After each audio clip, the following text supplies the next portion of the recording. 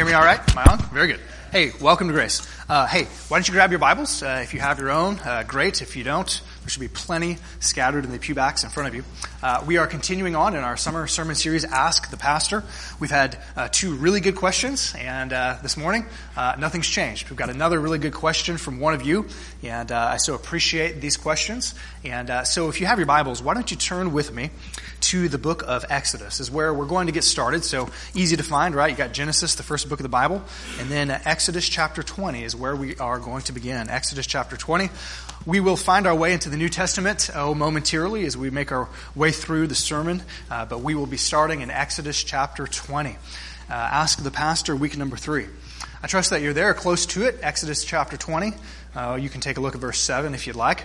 Let's pray. And we'll dive right in, and then we'll prepare ourselves for communion together. So if you would pray with me, please, one more time. Father, thank you. Thank you. It is a good day. It's the day that you have made. We rejoice in it, and we're glad in it, and we glorify you for it. We thank you for the many blessings that we have. In particular, this week, we focus our hearts and minds on the blessing that this country is. To us and to so many others, we are incredibly grateful for it. Lord, we are grateful for your word, and we're grateful, Father, for the questions that you have given us for this summer period. We're grateful that you have made us in your image, and as such you have made us thinking beings, inquisitive beings, and we're grateful that we're hungry to know more of you. And so, Father, we pray that you would speak to us through your word as we seek to answer these questions that are on our hearts and our minds, that the answers would not be my mere opinion, but it would be what you have to say on the matter. And so speak clearly to us, we pray, in the name of Jesus. And God's people said, amen. Well, a man was working in the produce section of a local grocery store, and a woman approached him. And she wanted to know if she could buy half a head of lettuce. Half a head of lettuce, he said. Are you serious? God grows these things in whole heads, and that's how we sell them. And the woman persisted. You mean, after all of these years that I've given you my business, you won't sell me half a head of lettuce? The young clerk replied, well, I'll go ask the manager if you'd like. And she indicated that she would like him to do so. And so he marched to the front of the store and knocked on the manager's door. And he said, sir, you won't believe this, but there's a lame-brained idiot of a woman back there who wants to know if she can buy half a head of lettuce. And as he was talking, he noticed that the manager was sort of motioning like this behind him. And of course, the woman had followed him and was standing right behind him. And so the young man quickly thought and said the following words, and this nice lady wants to know if she could buy the other half. Well, later in the day, the manager cornered the young man and he said, you know, that's the best example of thinking on your feet that I've ever seen in my whole life. Where did you learn that from? And the young man said, well, I grew up in Grand Rapids, and if you know anything about Grand Rapids, you'll know that it's known for its great hockey teams and its ugly women. And the manager's face was flush and sort of red, and his vein began to pop, and he said, my wife is from Grand Rapids. And the young man replied, and which hockey team does she play for? Some of you will get that in a minute. So Today we are going to be talking about our words, right? We are going to be talking about the words that we say as Christians, what we should say and the things that we shouldn't be saying as followers of Christ. Once again, we've received a really good question, and so the question, it's a little longer than normal, but it's on the screen behind you. This is the question posed to us for this morning. Christians and swearing and cursing. I don't see a lot of difference between the world and Christians in this aspect anymore. A friend of mine that I really look up to recently posted, quote, looking all blankety blank about her and her preschool daughter doing selfies while at the airport. Turned me off. Should it or shouldn't it have affected me? OMG is another common thing that Christians say anymore. Do they know what it stands for, or do they simply not care?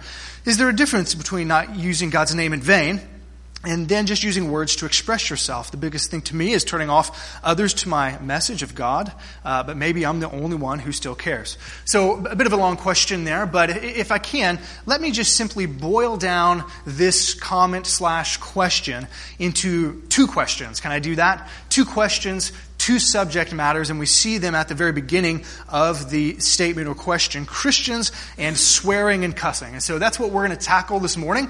Christians and number 1, swearing, and then Christians and number 2, cussing.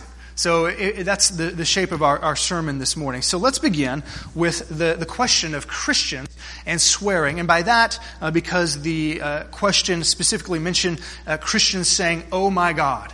And I don't mean, "Oh, comma, my God," right? There's a difference there. "Oh my God." I think we all know what we're talking about here. Is that appropriate for Christians to say? So that's sort of the angle that we're going to take this morning. So to answer this question, we need to look at the book of Exodus. So I trust that you're there. You can see it on the screen behind me. Exodus chapter 20. What do we find in the book of Exodus? Bible scholars out there? The Ten Commandments, right? Okay, so we get the Decalogue, and to answer the question of Christians and saying, "Oh my God," we will turn to Exodus chapter 20 and verse 7. There we get the third commandment, right? Commandment number 1. I am alone, the Lord, right? And then worship the Lord, your God only. Don't set up idols. And now we find commandment number 3. So I want to read it first in the NIV, and then I want to read it in the New American Standard. First, the NIV translates it this way: "You shall not misuse the name of the Lord your God. For the Lord will not hold anyone guiltless who misuses his name." I think that's a really good translation, actually, in the first section. But I want to bring in the New American Standard because it may be sort of a more familiar translation of the third commandment to you. So New American Standard, King James, says something more like this. Verse 7, "You shall not take the name of the Lord your God in vain, for the Lord will not leave him unpunished who takes his name in vain." So I just want to point out from the beginning here, just a simple observation. There is a commandment and then there's a consequence, right? The simple structure of the verse, there is a commandment, which is actually a prohibition, right? Something we shouldn't do. Don't misuse or take the Lord's name in vain, depending upon how you translate a couple words here. So there is a clear commandment, and then there is the consequence. And I'm not really going to flesh out the consequence, but I simply want to point it out. That it is a commandment that comes with a consequence. The Lord will not hold anyone guiltless who misuses his name. In other words, does God care about how we use his name? Yes or no? Yes, he does. Okay, so let's just take a look at this verse here, the beginning part. I want to answer the question by raising and then answering 3 more questions. Let's just sort of walk through verse 7 together. What does it mean to, NIV, misuse the name of the Lord? So if you read the verse in the Hebrew, there is a verb here. You shall not misuse, the NIV translates it. The New American Standard translates it a little more lightly. You shall not take. There's a verb here, and it's an important verb. What does it mean when the text says not to misuse the name of the Lord? Here it simply means, the verb means to, it means to use something wrongfully, if you will, to make a wrongful use of something. In other words, it's to take something, a word, a name, a concept, an object, and to use it against its purpose. To use it in a way that it's not designed to be used, if you will. And here's sort of a simple illustration to help us understand that. When my oldest, firstborn Asher, was a toddler, 2 or 3, there was there was a time period, and all of you know this if you've dealt with toddlers, where they want to do everything themselves, right? They're sort of growing independently, and they want to do things themselves. And so there was a time period when my son wanted to get dressed himself. It was great. And so I told him he could do that. And this one particular moment, I recall, I sort of left the room just to see what he would do. You know, he had all of the articles of clothing out. And I walked back in a minute later, and he has his underwear on, but not in the right place. He has his underwear on his head, sort of like this, like a hat, you know, just boop, put it on. And I'm like, that's not where you, it's not what you do with your underwear, right? That's not where you wear it. Apparently, he didn't care. That's where you wore your underwear. And so for a few days after that, when we would let him get dressed, you know, that's where the underwear went. You could say that he was misusing his underwear. He was making a wrongful use of it, right? That's what the word means. It's God telling us not to do that with his name, right? Not to use it in a way that's against how it's meant to be used. So then the follow-up question is, well, how is God's name meant to be used, right? If it's inappropriate, God says, don't use it wrongly. Well, what does it mean to use it rightly? Well, I think we could go to numerous texts, but I want to point us to just a few. 1 Chronicles chapter 16. There we see several verses, verses 10, verse 29, verse 35. Several verses that point us towards the appropriate use of the name of the Lord. Starting in verse 10, the author says, "Glory in his holy name. Let the hearts of those who seek the Lord rejoice. Ascribe to the Lord the glory that is due his name. Bring an offering and come before him. Worship the Lord in the splendor of holiness. Say also, save us, O God of our salvation, and gather and deliver us from among the nations, that we might give thanks to your holy name and glory in your praise." So just from these three verses, I think we get a good overview of the appropriate use of the name of the Lord. God's name is to be gloried in. It is to be delighted in and relished and cherished. Why? Because it is holy. Because he is holy. It is to be rejoiced in by those who seek him. It is to be worshipped and praised. It is to be thanked. It is to be made glorious, if you will. So that's what it means to rightly use the name of the Lord. And remember, folks, back in Matthew, how did Jesus teach us to pray? Remember that?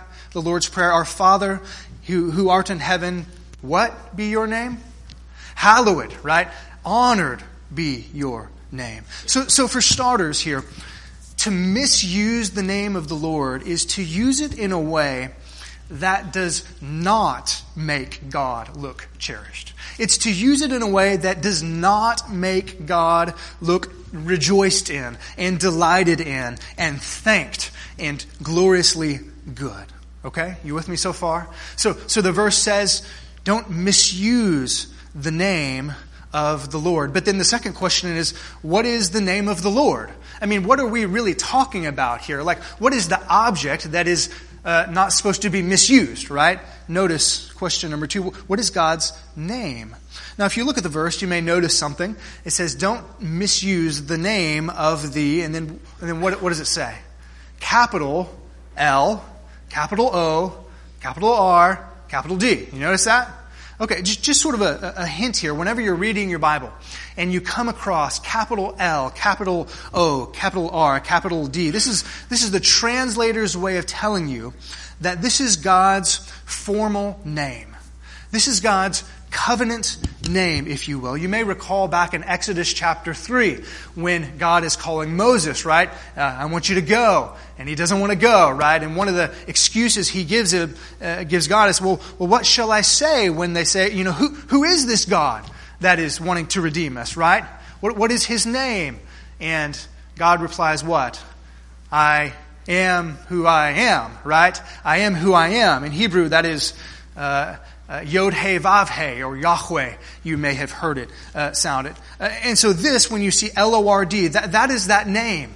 That is the same name. I am who I am, or Yahweh. That is God's formal name. It is his covenant name. And so God says, don't misuse that name. However, use it appropriately. But friends, let's not just think that God is only talking about a 4-letter word here, right? Lord. Because God's name is so much more than a name, right? God's name is who he is. It has to do with his person. It's all that he is. In fact, Pastor Eric Raymond puts it this way. He says God's name is synonymous with his godness. His name has to do with his essence and his actions. In other words, God's name is about who God is and what God does. So friends, whatever prohibition is going on here to not misuse the name of the Lord, it's not just about a word, right? It's not just about using a word inappropriately. What is it about? It's about talking about a person inappropriately, right? God says, don't take my name, my character. Don't speak of who I am and what I do in a way that goes against how it's meant to be. Question number 3 then, don't misuse the name of Yahweh, the name of the Lord. But then there's another little part, and the New American Standard brings it out. Don't take the name of the Lord, the Hebrew tells us, in vain. In vain. The word translated vain here means don't treat God's name as worthless. Don't speak of it as empty, if you will. Don't make it inconsequential. Don't speak of it falsely. This is kind of what the Hebrew word in vain means. And so we put it all together, right? The third commandment tells us not to use God's name in vain. Don't speak of it as if it's empty. Don't use it frivolously. Don't use it carelessly. You could say that we aren't to use it profanely, or we aren't to use it insincerely. It means using His name in a way that makes God look not as valuable as He really is, in a way that is disrespectful or dishonorable to Him. In short, God says, don't use my name and empty it of its value by making it just another common word, an inconsequential word. Again, Pastor Raymond hits it on the head when he says this, and I quote, "If you take God's name in vain, you are insulting God. You are taking that which is supposed to be hallowed or set apart, dedicated, and consecrated, and making it a throwaway word." He writes, if we continue to carelessly toss God's name around like a frisbee in the park, then we are dishonoring God. It is that simple. So friends, the third commandment, I think, is the answer to question number one. The appropriateness of Christians and swearing. The appropriateness of the people of God using the name of God in a way that is vain or trite. So how can we do this in a real practical sense? I think it's simply more than saying OMG. So let me suggest 4 application points. How can we misuse the name of the Lord? How can we use it in vain? 4 things. I think we can do it with our filthy profanity.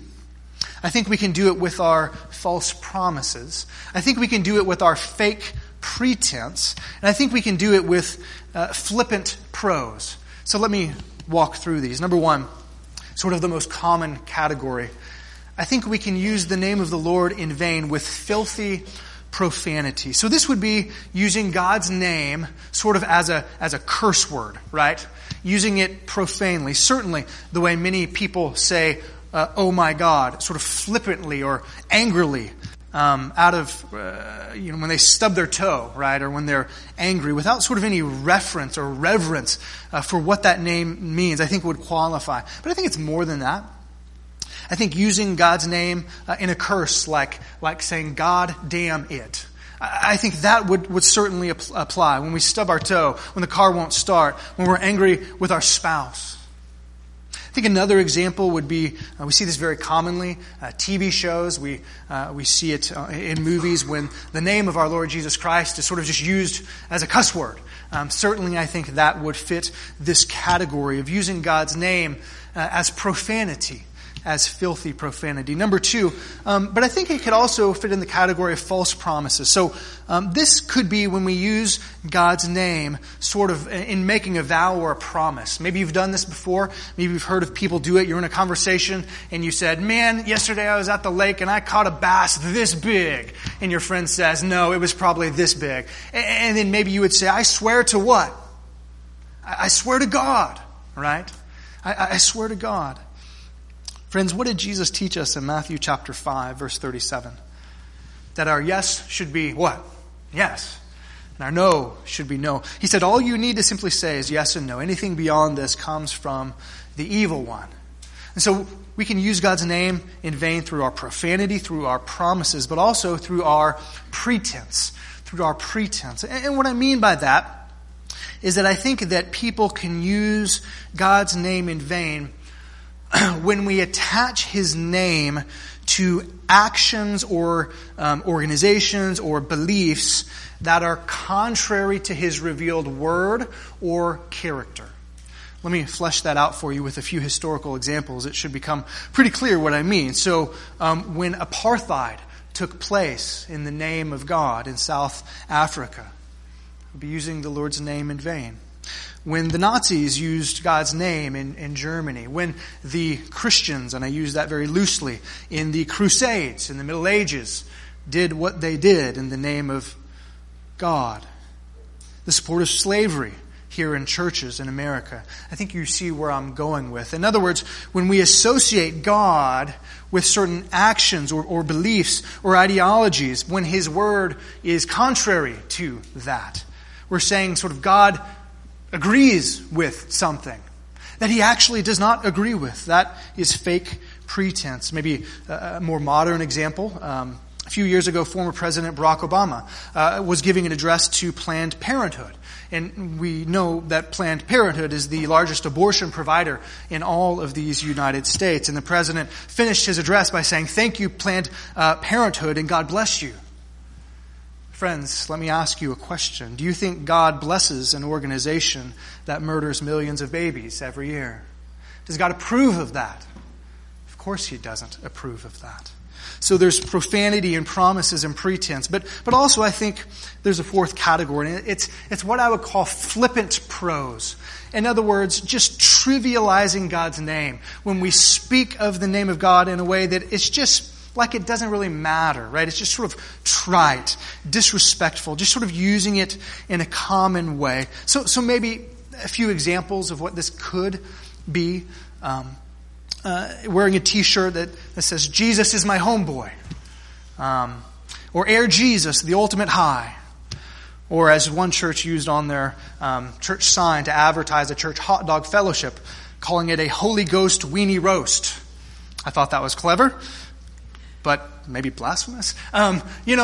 Just sort of making the name of God and just trivializing it. Now, some of this may be well-intentioned, and I see that. But friends, I just want us to be careful about speaking of God and His name in a way that is reverent, in a way that is holy.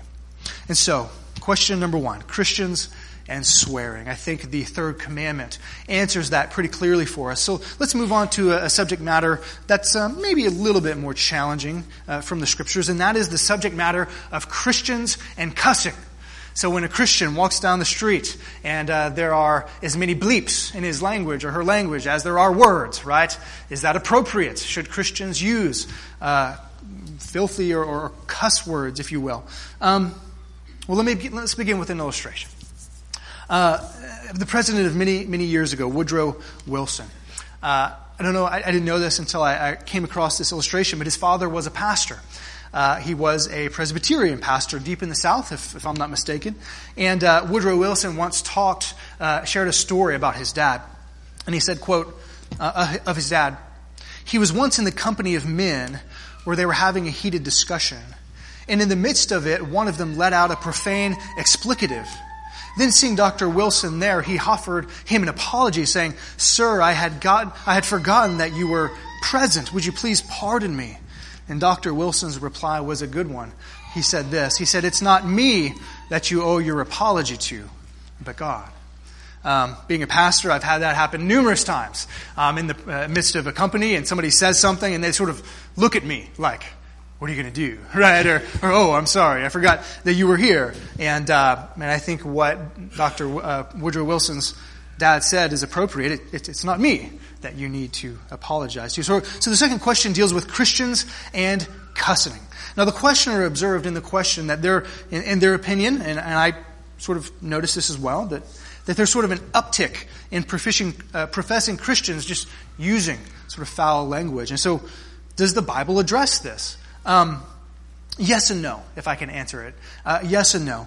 Let's begin with the no, right? To some degree, the Bible doesn't address this in that the Bible doesn't have a book of second cuss words, right? You don't find that in your scriptures.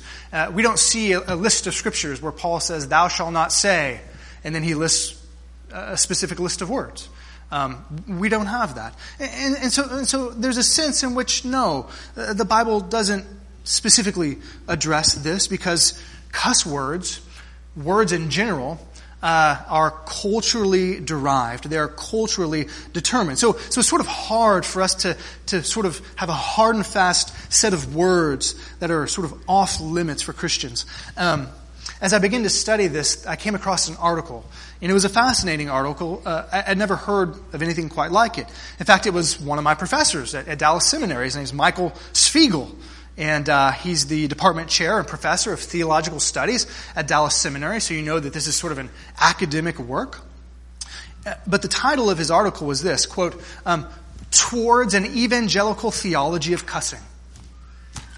Who knew that there could be such a thing as a theology of cussing? Apparently there is. And he's written a fascinating article. But he sort of makes this first point when he says, what exactly is a cuss word?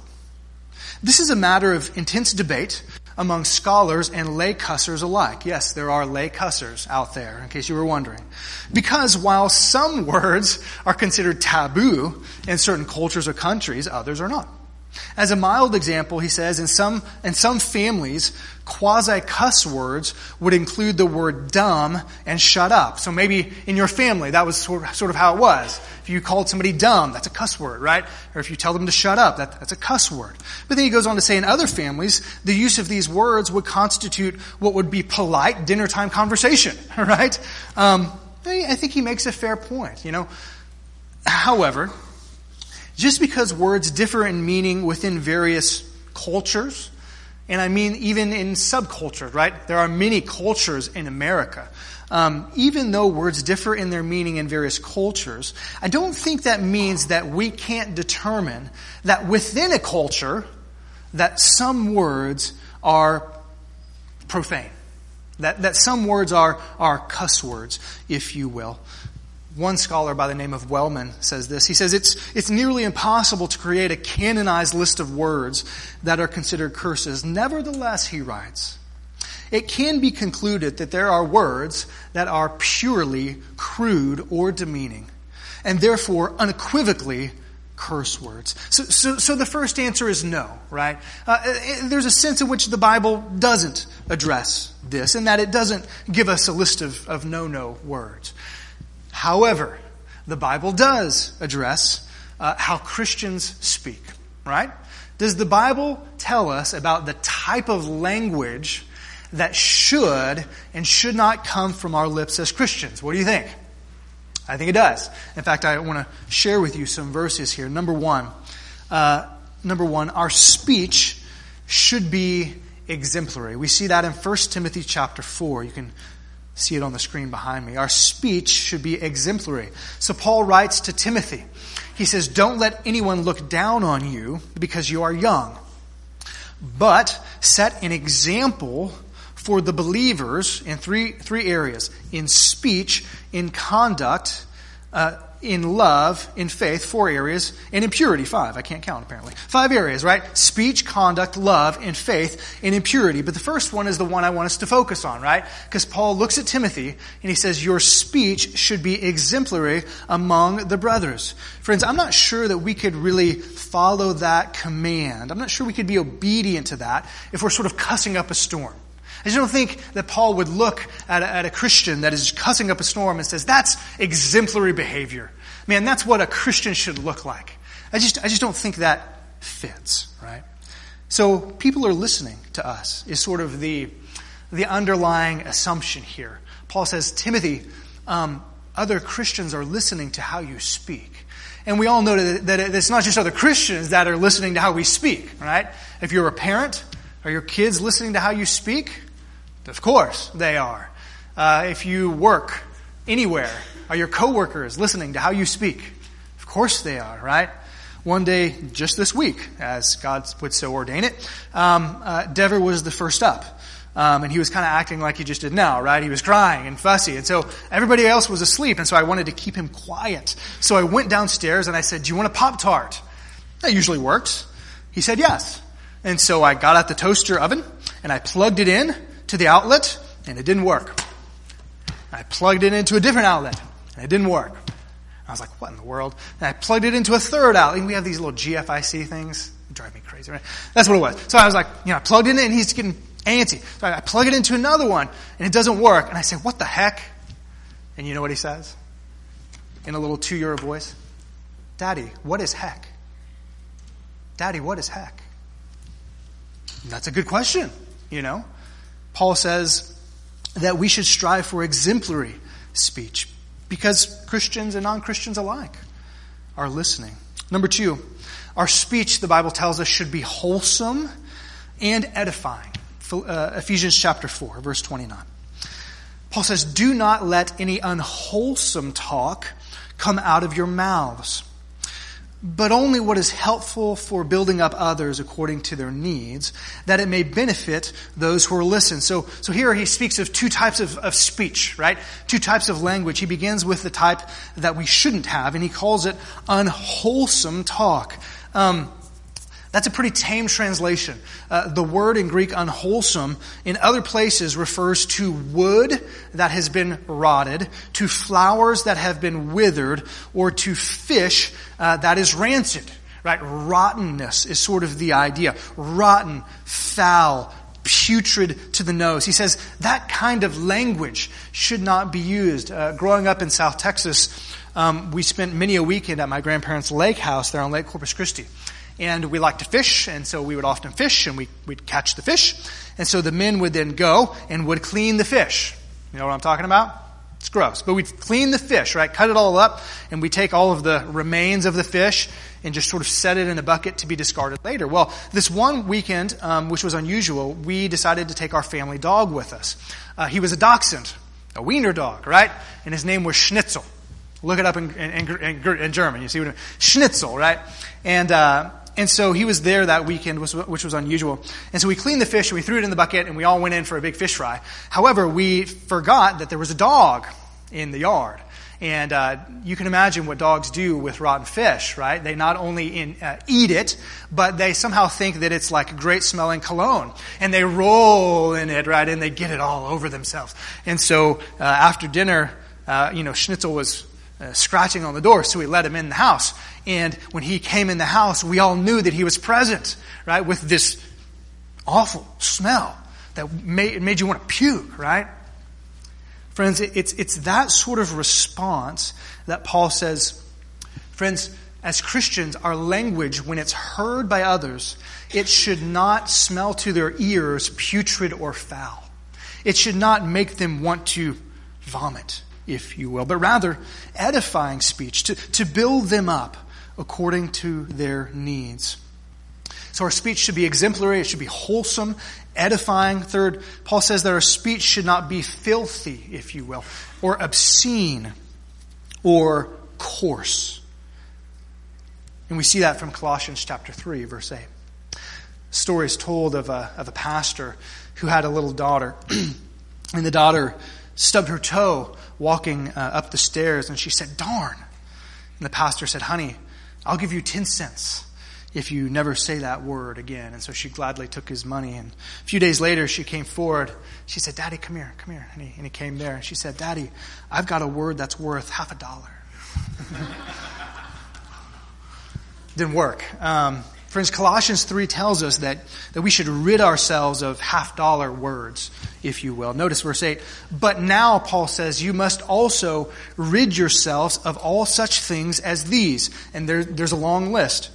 Anger, rage, malice, slander, and then the fifth one.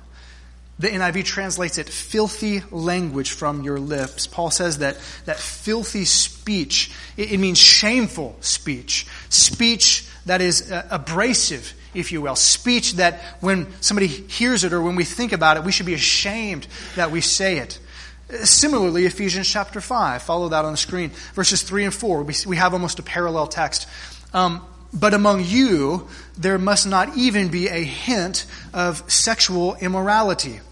That's another sermon for this summer, but that'll be for later. "Or any kind of impurity or greed, because these are improper for God's holy people." Notice verse 4. "Nor should there be obscenity, foolish talk, or coarse joking, which are out of place, but rather thanksgiving." So here, rather quickly, Paul gives us sort of 3 different words, right? He says that our speech should not be characterized by obscenity or foolish talk or coarse joking. Obscenity means very similar to what we've seen in the prior verse. Language that is shameful or disgraceful. Foolish talk basically is like talking silliness or senseless conversation that's just futile. It doesn't have a point.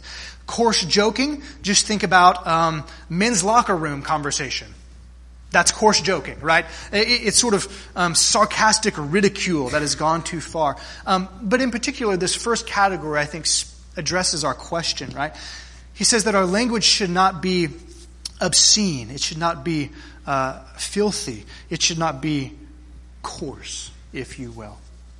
So friends, does the Bible address the issue of cussing? Well, no, to some degree.